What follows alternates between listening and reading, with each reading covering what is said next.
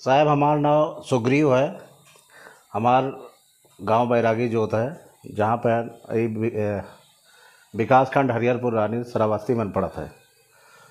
साहब हमारे पास 2 बीघा ज़मीन है और इसी पर खेती बाड़ी किया जाता है, लेकिन बरसात के समय पर अधिक जल जमाव के कारण बहुत परेशानी हो जाता है, क्योंकि एक तो बाढ़ की वजह से मिट्टी क्षारीय हो गए है, जिससे धरती माता भी जवाब देती। और रहा सहा हम लोग कोशिश करा जाता है बहुत फसल उगा के लिए, लेकिन सब नुकसान हो जाता है। लेकिन कोशिश करा जाता है कि कम से कम नुकसान वाली फसल लगाई जाए, धान वाली। साहब जल जमाव से बड़ी समस्या है, और इसे क्या होता है, गेहूं भी लेट हो जाता है बोआई के समय में। सब धान के फसल पूरा नुकसान हो जाता है। हमारे लोगों के लगभग 8 से 10 हज़ार रुपये पूरा बरसात वाली फसल नुकसान पहुंचा देती।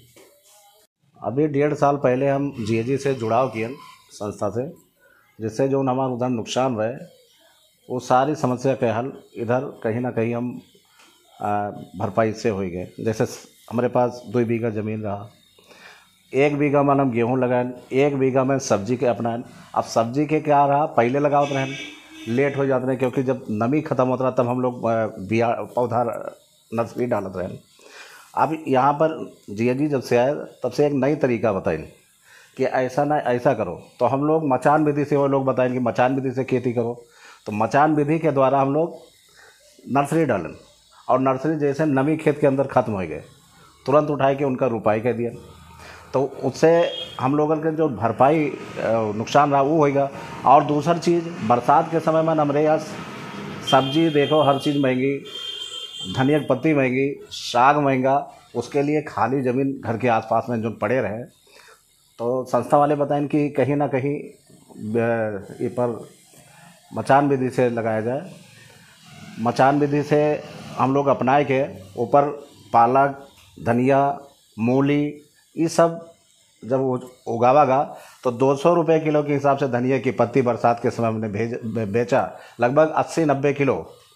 सोच लीजिए, हमने एक मचान बनाया था, वैसे देखने में अच्छा था। काफ़ी लोग गांव में इससे उत्सुक हुए कि बहुत बढ़िया बनाओ, बहुत बढ़िया बनाओ।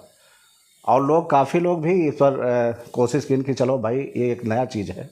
तो जब हम लगाए बड़ा एक मचान बनाए के धनिया और ये सब, तो गांव में जब लोग देखें तो चाहे थोड़े बने, लेकिन बनावा सबे।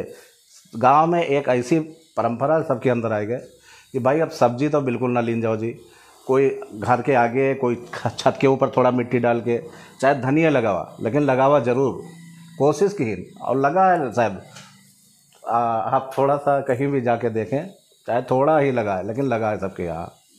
अभी धरती मैया के जो गड़बड़ रहे उपज और स्वास्थ्य लेके, आज जैविक पद्धति से जितना हम लोग खाद खुद बनाया जाता है और खुद उसका प्रयोग करा जाता है, उससे हमारा जो मिट्टी के संतुलन बिगड़त रहा वो सही हो चुका है सब।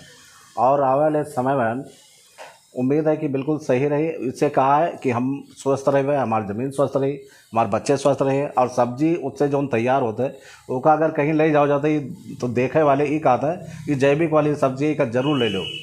ये चीज़ बड़ी चीज़ है। पहले लाइन विधि से नहीं रहा, अब लाइन विधि से हम लोग धान के रुपाई करा गए, वो भी जो धान फसल पानी नुकसान ना कर पावे, जल अवरोधी वाले जो किस्में हैं।